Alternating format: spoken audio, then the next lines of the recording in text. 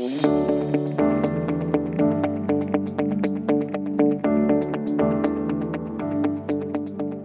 and welcome to another episode of Investing Compass. Before we begin, a quick note that the information contained in this episode is general in nature. It doesn't take into consideration your personal situation, circumstances, or needs. So in today's podcast, we're going to interrogate Mark, which makes it my favorite type of podcast. Yeah, I mean, I guess that's exciting, Shani. So we did one earlier. We did our portfolio construction podcast, still our most popular one. Yeah.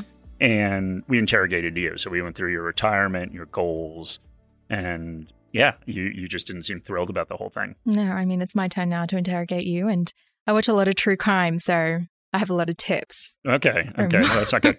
So I don't know how involved you were in this, but yesterday we went out for a couple beers, and I had an emotional goodbye to Priscilla. Now, Priscilla's not going anywhere. And Priscilla, Do we really want to talk about this on the podcast? Well, I don't know. Priscilla, of course, is Shani's dog. Mm-hmm. Priscilla is a male dog, even though named Priscilla. And people have emailed me about that. They're concerned about Priscilla. Priscilla is having an operation on Saturday, and I'm not going to see him before it. Mm-hmm. So I don't know. What's a good way of describing the operation? You know, he's going to become... Well, the first emasculating thing that happened to Priscilla was you naming him Priscilla. And this is the other emasculating thing. I'm kind of speechless while talking about this, but... Okay. Do you think Priscilla would be embarrassed? Maybe. I'm a little bit embarrassed. If I could go red, I would. Okay. Yeah, all right. but... So we can change the subject. Let's talk about the conference, because I wanted to talk about the conference. You had a session with Doug Morris, who is the CEO of ShareSite.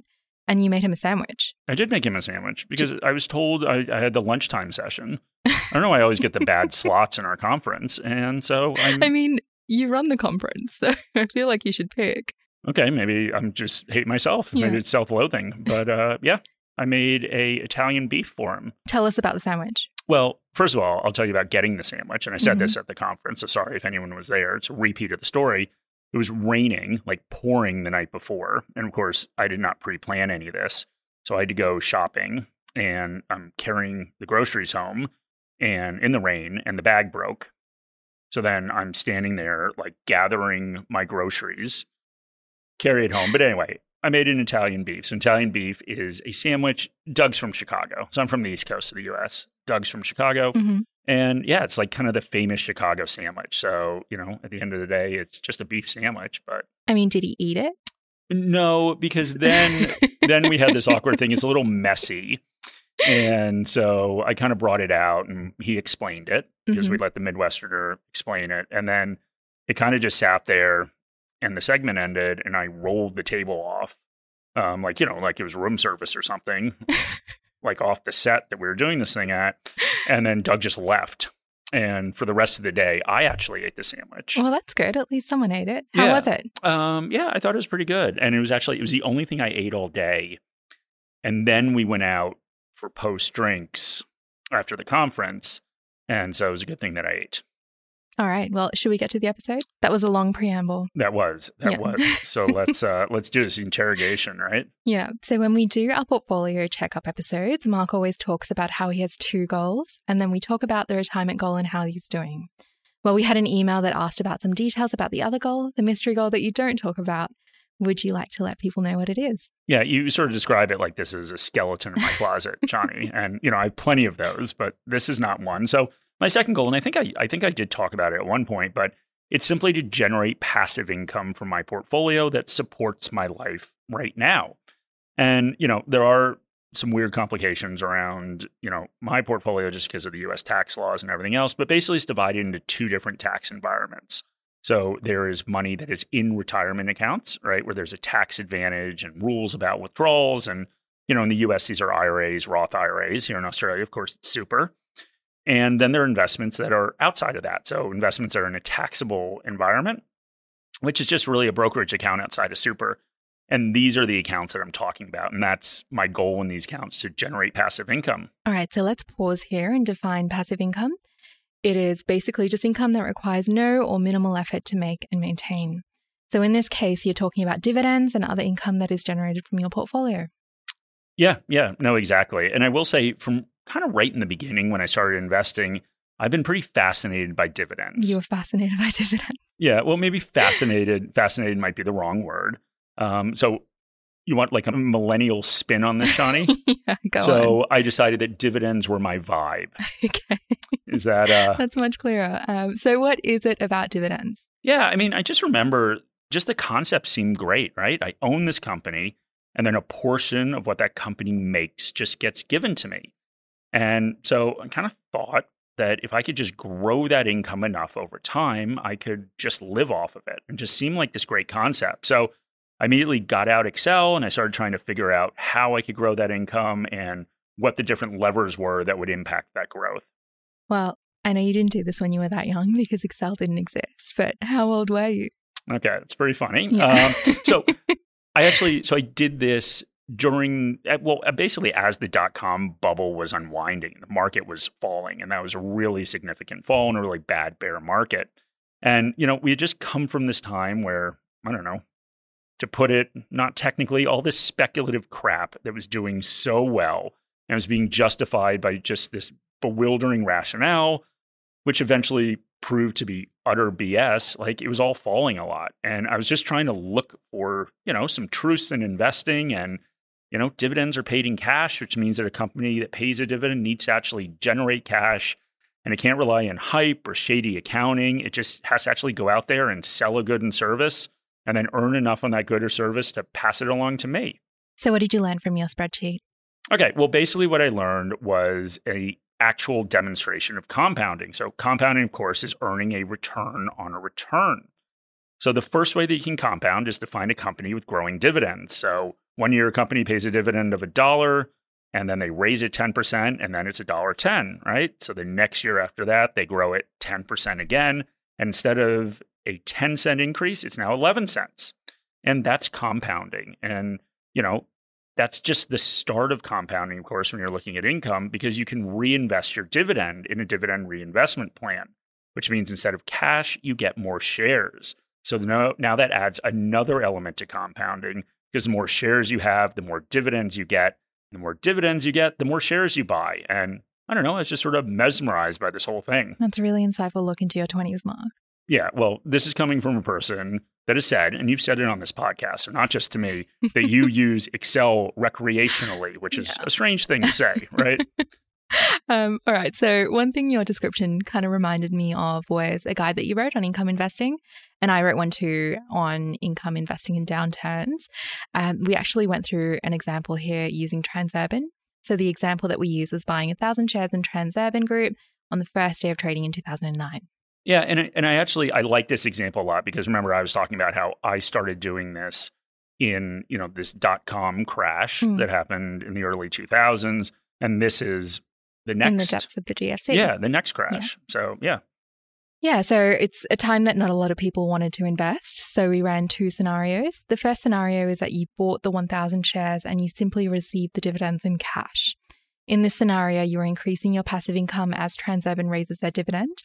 So in 2009, you received $230 in dividends on an investment of $5,020, which is what the 1,000 shares cost. That is a yield of almost 4.6. Yeah, and that's pretty good, like especially now, right, Shani? Like it was a different time, higher interest rates, but I think a lot of people would be really happy with that right now. Yeah, exactly. They would be, but it got even better. So if you keep holding it, you would receive $545 a year in dividends in 2017. That's growth of 136%, which is really good.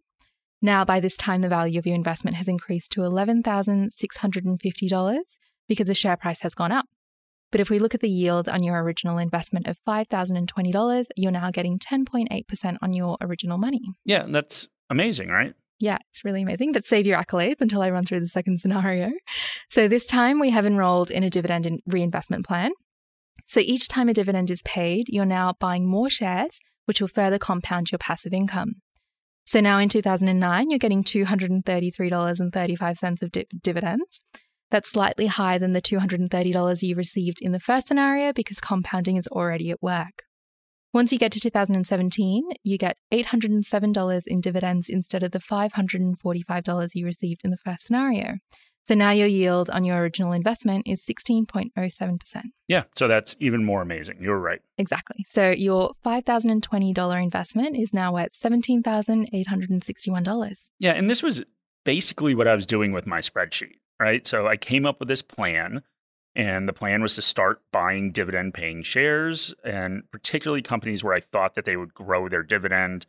I turned on the dividend reinvestment plan and then just, settled in. And we cover the attributes you want in companies that have sustainable and growing dividends in a previous episode on passive income, where we outlined that you want to look for a history of growth, a lower payout rate, which is the amount of earnings that are paid in dividends, and a financially strong company. But today's about you, Mark. So what's next? About me, huh? Yeah, all about you. Okay. Well, so as I said, I was doing this during this post.com bubble bear market. And, it was a pretty ugly time to invest. And, it is hard to invest when the market's falling. So, at the time I was tracking my absolute return and then relative performance against benchmarks. But I started thinking that if my goal was to grow my passive income, then perhaps I wasn't measuring my performance correctly. So instead of focusing on my account balance and fluctuations in the prices of the shares I owned, which basically is irrelevant over the short term, I instead started to focus on how much cash my portfolio would generate from dividends and how much I was growing that. So this is the origin story of our balance sheet versus cash flow statements episode? It is, Shani, the origin story. Yeah, for those that remember, that is when Mark compared himself to different financial statements. Okay, I didn't exactly do that. That is exactly what you do. I said people should think about what financial statement that they relate to. Okay, so did any good come of measuring your performance that way? Yeah, well, I think so, right? So I started concentrating on the 3 ways I could grow my income. So there were increases in dividends, there was reinvesting dividends, and then there was new contributions I made into my account where I simply bought more shares, right? I'd earn a paycheck, contribute some money, buy more shares. So I became really focused on growing my income and thinking about those 3 ways that it could grow. And it occurred to me as the market was recovering from the dot-com bust that for 2 out of 3 of those sources of increases in income, the market dropping was a good thing. And that was because I was really focused on the yield of the new shares I bought. And so those are shares I bought either through contributions or automatically through that dividend reinvestment plan. Morningstar Premium is designed to help you reach your investing goals. Our coverage spans over 50,000 securities and 2,000 funds and ETFs. Sign up to a 4-week free trial through the link in the episode notes to access our global equity best ideas for our top picks across borders. Find shares with sustainable, above-average dividend payouts and the best opportunities at home with 5-star Aussie stocks. A Morningstar Premium subscription includes a ShareSide investor plan, allowing you to track all of your investment holdings in one place. And take advantage of ShareSide's investment performance and tax reporting that has been built specifically for the needs of self-directed investors. If you love Premium after your 4-week trial and choose to subscribe, your subscription may be tax deductible if you derive income from the share market. Sign up for a free trial today. So maybe we'll pause your journey into a dividend rabbit hole and explain that. The yield of a dividend-paying share moves inversely to the price of the share. So if a share goes up, the yield goes down and vice versa. So if you're investing $1,000 a month into dividend-paying shares on a company that pays $1 a year in dividends and whose share price is $100 a share, you'd increase your income by $10 each purchase. If the share price went up to $120 a share, the income you would generate from that $1,000 would drop to $8.30 because you would buy less shares. If it fell to $80 a share, you would get $12.50. Yeah, that's exactly right. So I found after some time that this was an interesting approach to investing because it removed a lot of the behavioral risk associated with investing in a volatile environment. And behavioral risk is basically just the risk that your response to volatility or changing prices and portfolio values by doing something stupid, like going all in on some speculative investment at the top of the market or by selling everything at the bottom of the market. Yeah, and so by focusing on income, I wasn't only just ignoring the value of my portfolio, I was actually fairly pleased when it went down.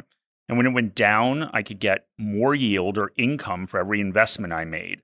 So that would, of course, encourage me to put more money into the market. And I was getting more yield, but it was an incentive to invest when the market was low. And then the opposite happened, right? The market went up and it was more expensive and it was less of an incentive for me to invest. So we talk a lot about goals and the required rate of return. And it's something that both of us really think is important as investors. So how do you think about that? Yeah, so I literally took the same approach. So once again, if we go back to that Shani interrogation, that portfolio construction episode, that was when we focused on what the required rate of return was to get you from where you are now or where you were when we recorded that to your retirement. What was that return you needed? So I basically just did the same thing. I just modified this slightly.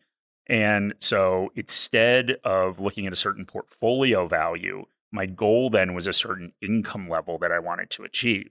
So instead of a required rate of return that I had on growth in my portfolio, it was just the growth in income. So my goal was to grow income by 10% a year. All right. And this was a little while ago. So what's happened since?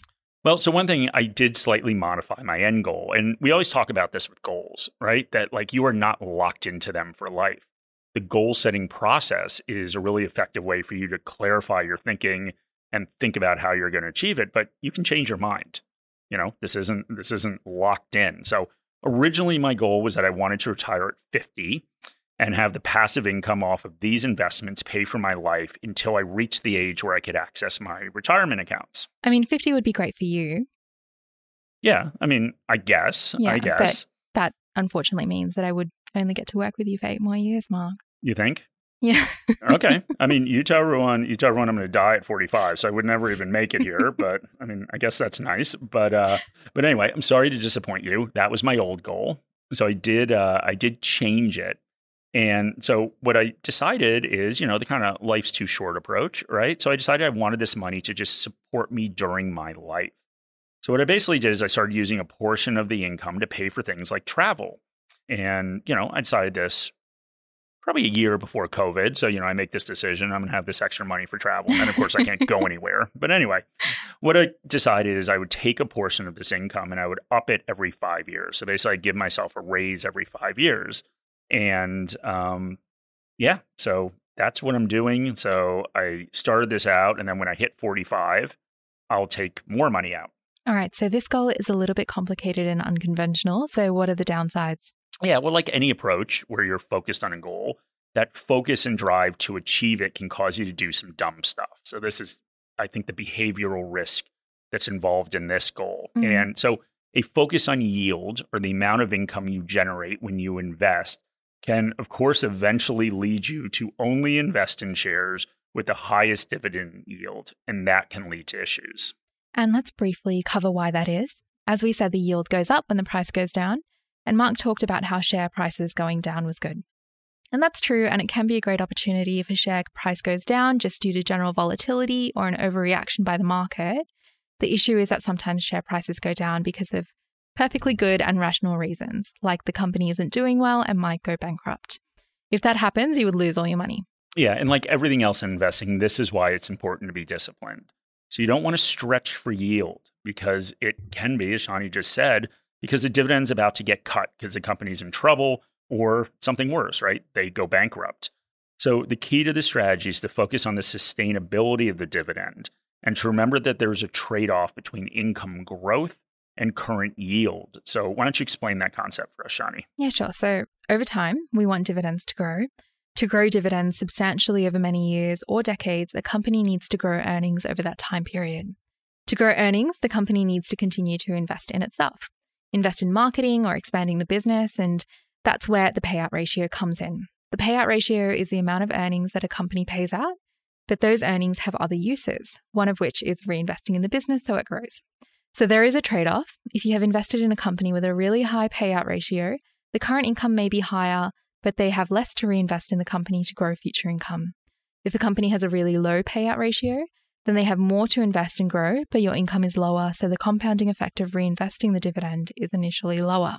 Yeah, and one of the problems, and you always heard this trade-off before between, you heard technology shares talk about this, and they would say, we're not going to pay a dividend. And there was a time where, and this has changed, but there was a time where it was very taboo for a technology company to pay a dividend. And they always said, we have so many growth opportunities that it would be dumb for us to give you money. Yeah. Because we can invest in these great growth opportunities. And, you know, that's changed. And a lot of the big technology companies right now do pay dividends. But the issue that you run into is there was at least this perception that as reinvestment opportunities end, they don't have anything better to do with the money. They'll just give it back to you. They're not going to grow as fast. And sort of that growth to value shift. Mm-hmm. And so what you want to do is make sure that you have a diversified portfolio so that you have some of those growth companies that are paying a smaller dividend, but hopefully will grow a lot. And then you also have those value companies where the yield is higher, but it's probably going to grow slower. And, you know, what you're looking for ultimately is that sweet spot and that place where mathematically the trade-off makes sense between yield and growth. Problem is, of course, you have no way of knowing what will happen in the future. So it does take some analysis of the company. All right. So are there any other pitfalls? Yeah. I mean, I think there are two others that I'll talk about. And, you know, the first one is you have to think about diversification a little bit differently. So remember that you generally, when you're looking at how diverse your portfolio is, you are looking at the percentage of your portfolio made up of each holding, right? So like I have 4% of my money in this. Now you also have to look at income, right? So you don't want too much income coming from a certain share, even if it's yielding really high, even if it's a smaller part of your portfolio. If 10% of all your income comes from one share, you're in trouble if something happens to it. And then there's one more, and this is a big one. And, you know, basically it's just mathematically how this works. So as your passive income rises, it becomes harder and harder to hit your target. So it's just, as I said before, mathematically difficult to hit that rate. All right. So do you want to go through that a little bit more? Do you have an example? Okay. So it's you know, just a hypothetical example, but you know, let's say I'm sitting there and setting my goals and I'm trying to calculate how much I need to grow my passive income a year to hit my target. And let's say the goal is 15% a year. So I start out, I've got a portfolio, it generates $1,000 a year in passive income.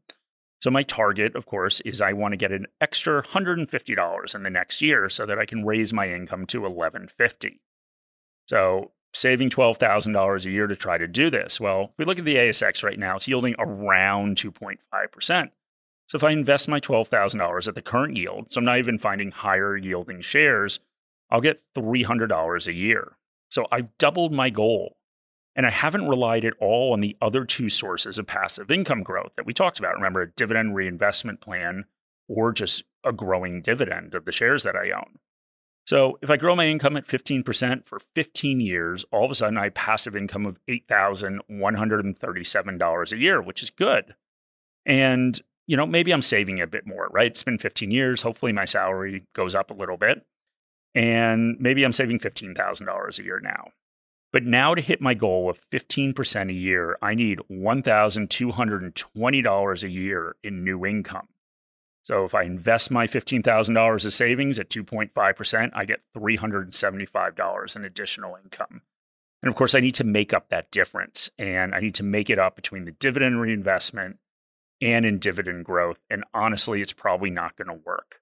So I would need $845 in additional income, and that's more than 10% growth from those two sources. So yeah, it's probably not going to happen. All right. So we've been through the pitfalls. Why would somebody take this approach to investing? Yeah, well, I think once again, and you know, we say this all the time, Shani, right? That investing is about your goals. So if your goal is to generate passive income, and everyone's goals are different, but if that happens to be your goal, then you should measure your success against that goal. And that's what investing in goal setting is all about. And much like any other compounding, remember that your passive income will start to snowball. So even if it feels really difficult to get this going in the beginning, and it does, because it's a small amount of money, right, that maybe you're generating passive income, like eventually it will start, as I said, snowballing, and that compounding effect will have big growth for you in later years. All right, Shani, I think we made it. We made it. How was your interrogation? Yeah, it wasn't too bad. I went easy on you. Yeah, exactly. But anyway, we wanted to thank all of you for joining us. We did, once again, as we said at the beginning, we did come up with this episode idea because somebody emailed us and asked. So my email address is in the episode notes. We'd also love ratings and comments on whatever your podcast app is that you're listening to. And remember, Spotify now allows you to give a rating. So we would love that. So thank you very much for joining us. Any advice in this podcast is general advice or regulated financial advice under New Zealand law, prepared by Morningstar Australasia Proprietary Limited and or Morningstar Research Limited, without reference to your financial objectives, situations or needs. You should consider the advice in light of these matters and any relevant product disclosure statement before making any decision to invest. To obtain advice for your own situation, contact a financial advisor.